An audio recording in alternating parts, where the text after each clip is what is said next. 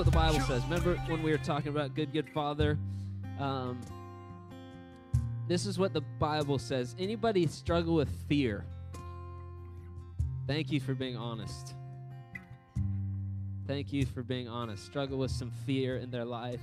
This is what the Word of God says. This is Romans 8, verse 15. Remember this. This is going to help you out if you struggle with fear. Paul writes in the book of Romans, he says, "For you did not receive a spirit that makes you a slave to fear, but you received the spirit of sonship." How many of you know that when fear comes on you, it makes you a slave? Like it's all consuming. You try and talk yourself out of it. You try and think the best case scenario, but really it's just like fear is gripping. It like just put you in handcuffs and made you a slave. You guys know what I'm talking about? So you're not a slave to fear, but you receive the spirit of sonship. And by him we cry, Abba, Father. The Spirit himself testifies with our spirit that we are God's children.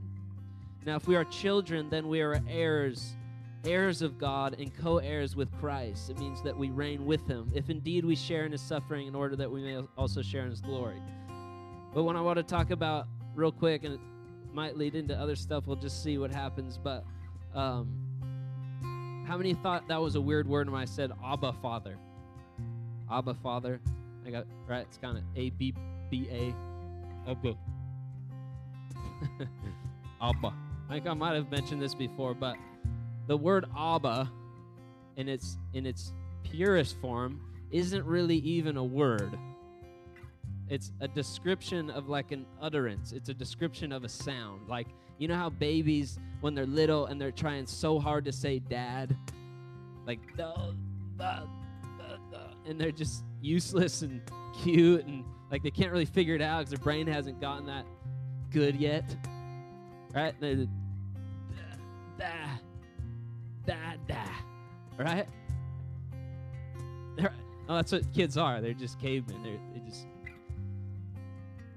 right? But they're like looking up to their dad, and they like want something, and they just make that sound, and you know it means dad, but it doesn't really. They didn't really say dad. You just kind of know like they're reaching up.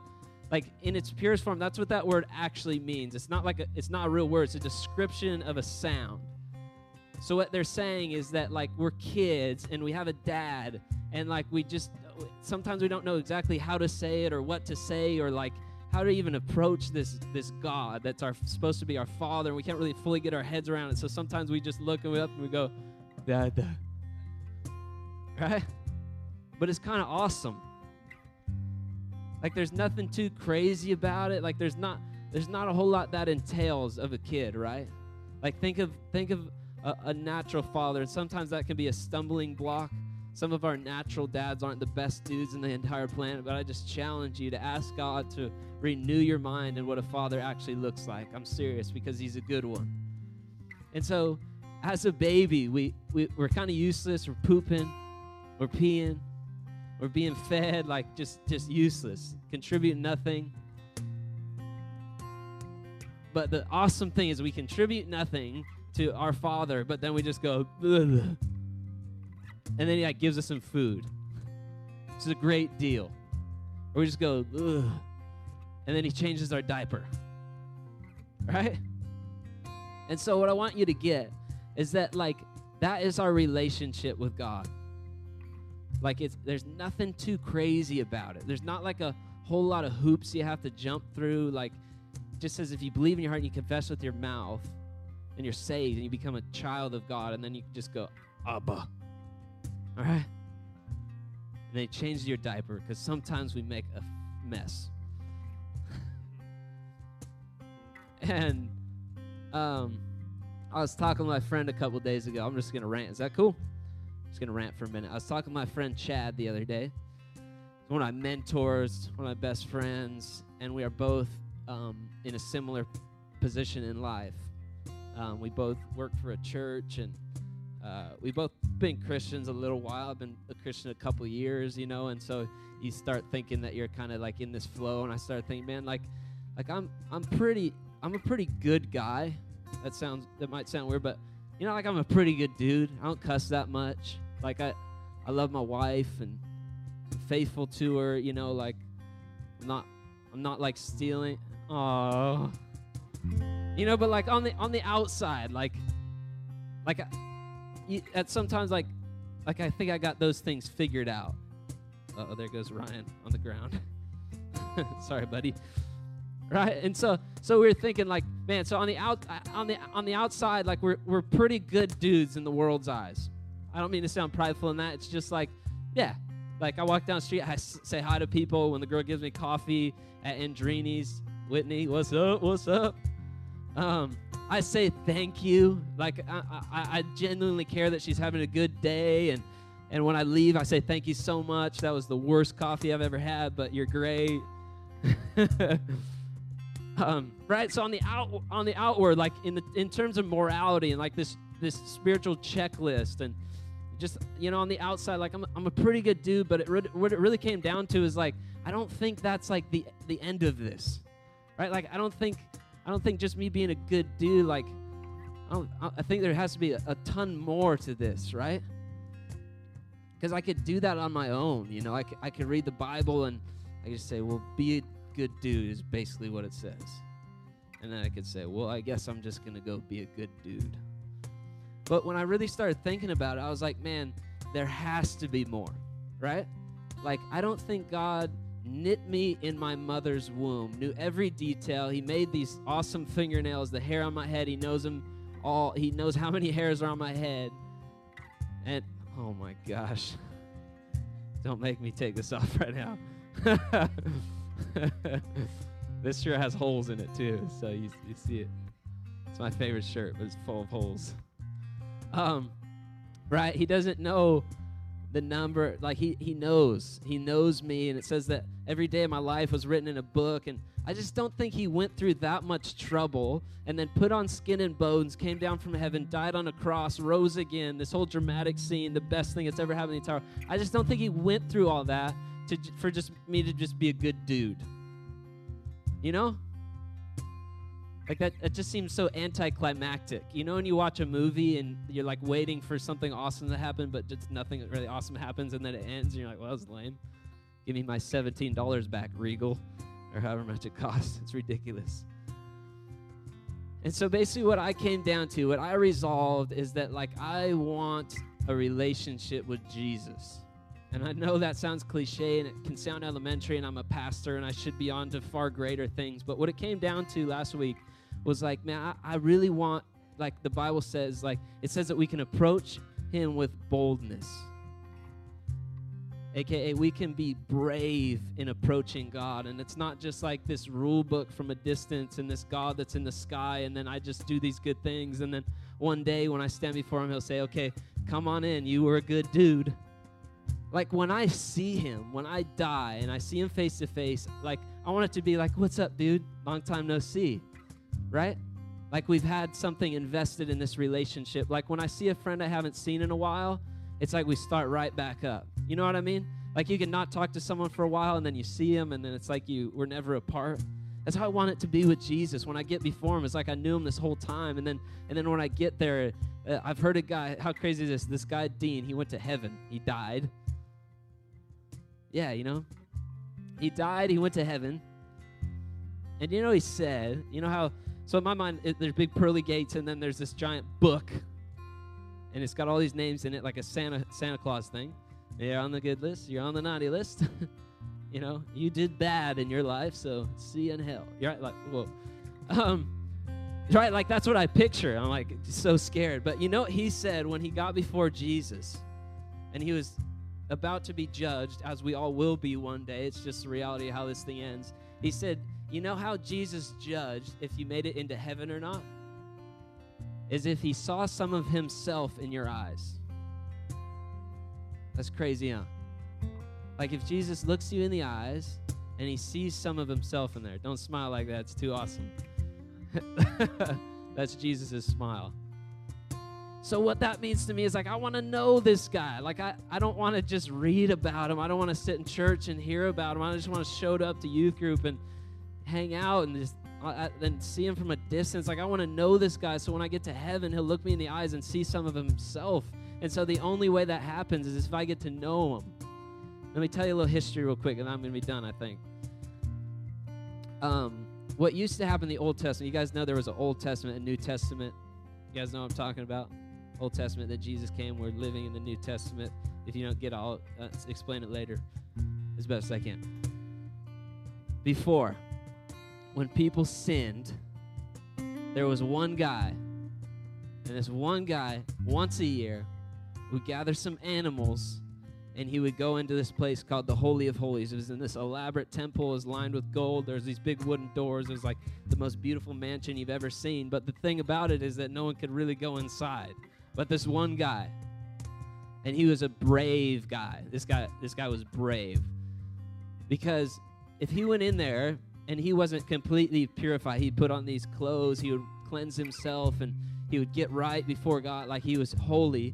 But what would happen is his friends would tie a rope around his waist because there was potential that he would just die in there if he wasn't holy. Because he was going before God with a sacrifice, and that sacrifice was to cleanse the sins of everybody in the community. So that he was the brave guy. He was just going for it, right? Like, that's brave. Like, you don't know if you're coming out. You have a rope attached to you. 50-50 chance. It's terrible odds, by the way. And so this guy was brave, and so that's what they had to do over and over, once a year. Sweet, we got to go offer our sacrifice, and the blood of these animals is going to make us right with God. And then the accumulation of guilt and condemnation, all these things would build up, and then the next year, okay, he didn't die. And then again, he didn't die. But what the Bible says in Hebrews is that Jesus was that high priest once and for all. So what that means for you, and that what that means for me, is that we don't have to wait for one guy to go into that room once a year to cleanse us from our sins. What that means is that every single day that we can approach God with boldness. It's a promise in his word that we can approach him bravely. You know what God told me during worship 2 weeks ago? We were singing that song, You Make Me Brave. You guys ever heard that song? You make me brave. I'm good, huh? You make me brave. So we were singing that song, and in my head I started thinking about all these brave things I could do. This is my last thought. All these brave things I could do, right? Like this, get in front of people with a microphone. Oh, that's pretty brave, right? Yeah, in the outward, it's pretty brave. Or I could sell everything. I could sell my house, and me and my wife could sell our cars, and we could just take off to Africa and just trust God for everything. That'd be pretty brave, right? That'd be, in our eyes, we'd call that a brave move, or fill in the blank, whatever the bravest thing you could do is. But what God told me is the bravest thing I could ever do is approach him face to face. Like, there's nothing more brave I can do, because that's Almighty God, the creator of everything, the creator of me, the creator of you, like the one we've read about, like this superstar creator, the one who loves us. And the bravest thing I could do, the bravest thing you could do, is just approach him face to face and get to know him. It's kind of crazy, right?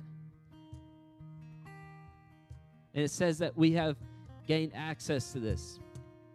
I got to find it in the Bible.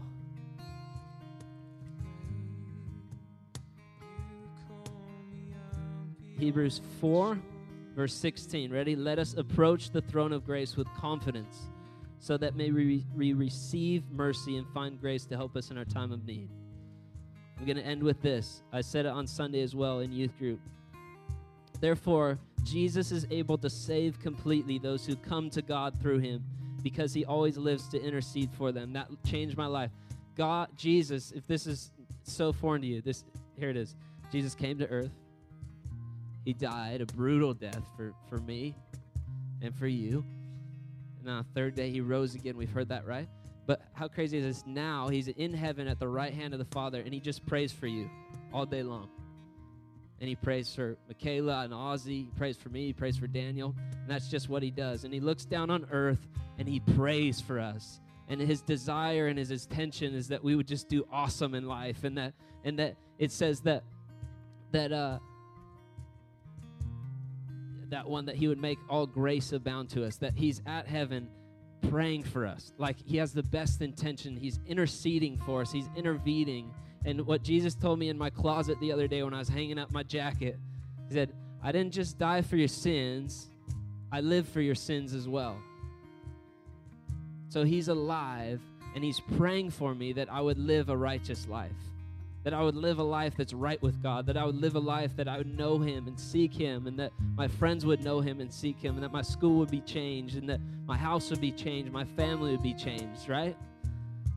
It just comes down to looking him in the face. And one day, he's going to look in your face, and he's going to see some of himself. I trust that. There's hope. Yeah? I just ranted for a while. That's written in my journal somewhere, a prompt somewhere. But what I want to do, that could have made no sense to you, but the awesome thing is God's a good teacher, even if I'm not. So what we're going to do is we're going to sing a song, whatever you want to sing real quick. And I challenge you, if you've never done this before, close your eyes and just say, God, I want to know you. And I promise, he says that he knocks on the door of our heart, and if we open it, he'll come in and commune with us. So right now, he's knocking on your heart. He's knocking on the door of your heart. And if we just take a few minutes and you close your eyes as we worship and just say, God, I just want to know you. That when I get to heaven and I stand face to face before you, that you would see some of yourself in me. So let's sing for a minute, and we're not going to do groups, and I'll pray after, but is that okay? Can we just take like 5 minutes? Maybe 3 minutes. 2 minutes? God can do it in 3 seconds, so it doesn't really matter. Let's take 3 minutes. And so I challenge you, close your eyes, focus on Jesus, and let him reveal himself to you. Yeah? Let's do it. You make me pray. You make me brave. You call me out beyond the shore into the wave. You make me brave. You make me brave. No fear can hinder now the promise that you made. You make me brave. You make me brave. You call me out beyond the shore into the wave. You make me brave. You make me brave. No fear can hinder now the love that's made a way. You make me brave. You make me brave. You call me out beyond the shore into the wave. You make me brave. You make me brave. No fear can hinder now the promise that you made. You make me brave. You make me brave.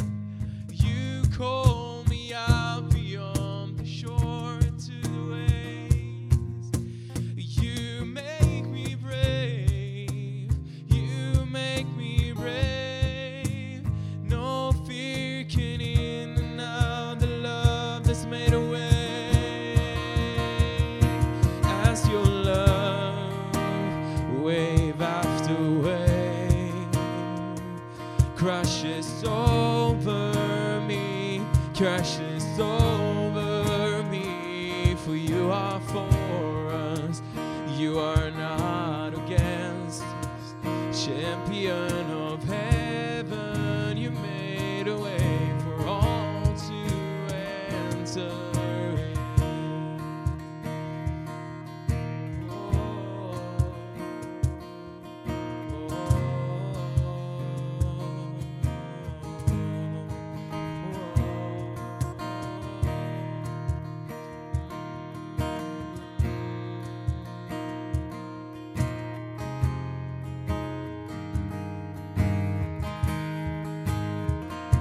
As your love, wave after wave, crashes over me, crashes over me. For you are for us, you are not against us.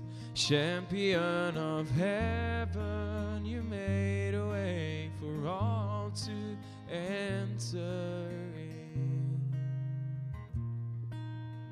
Thank you, Jesus, that you made a way for us.